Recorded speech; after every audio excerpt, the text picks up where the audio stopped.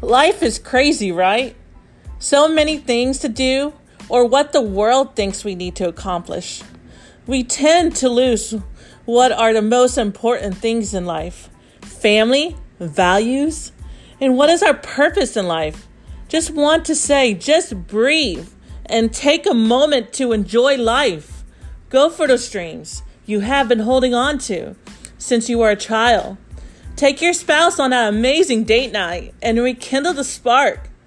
Just go do something simple. Take a walk and see the beauty in this world instead of being in a constant state of rush or being lost in the technology world. Don't get me wrong. Technology is amazing to have. However, sometimes technology can take the fundamentals out of life and also keep you away from other adventures that life has in store for you. I have talked to a lot of people lately who are over the age of 60. They advise being in a state of fear or just being in that constant state of busy has kept them away from their other adventures or ideas. I'm not saying go quit your job. We all have to make income to survive.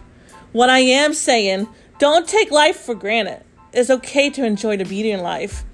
Hope every day you find something beautiful.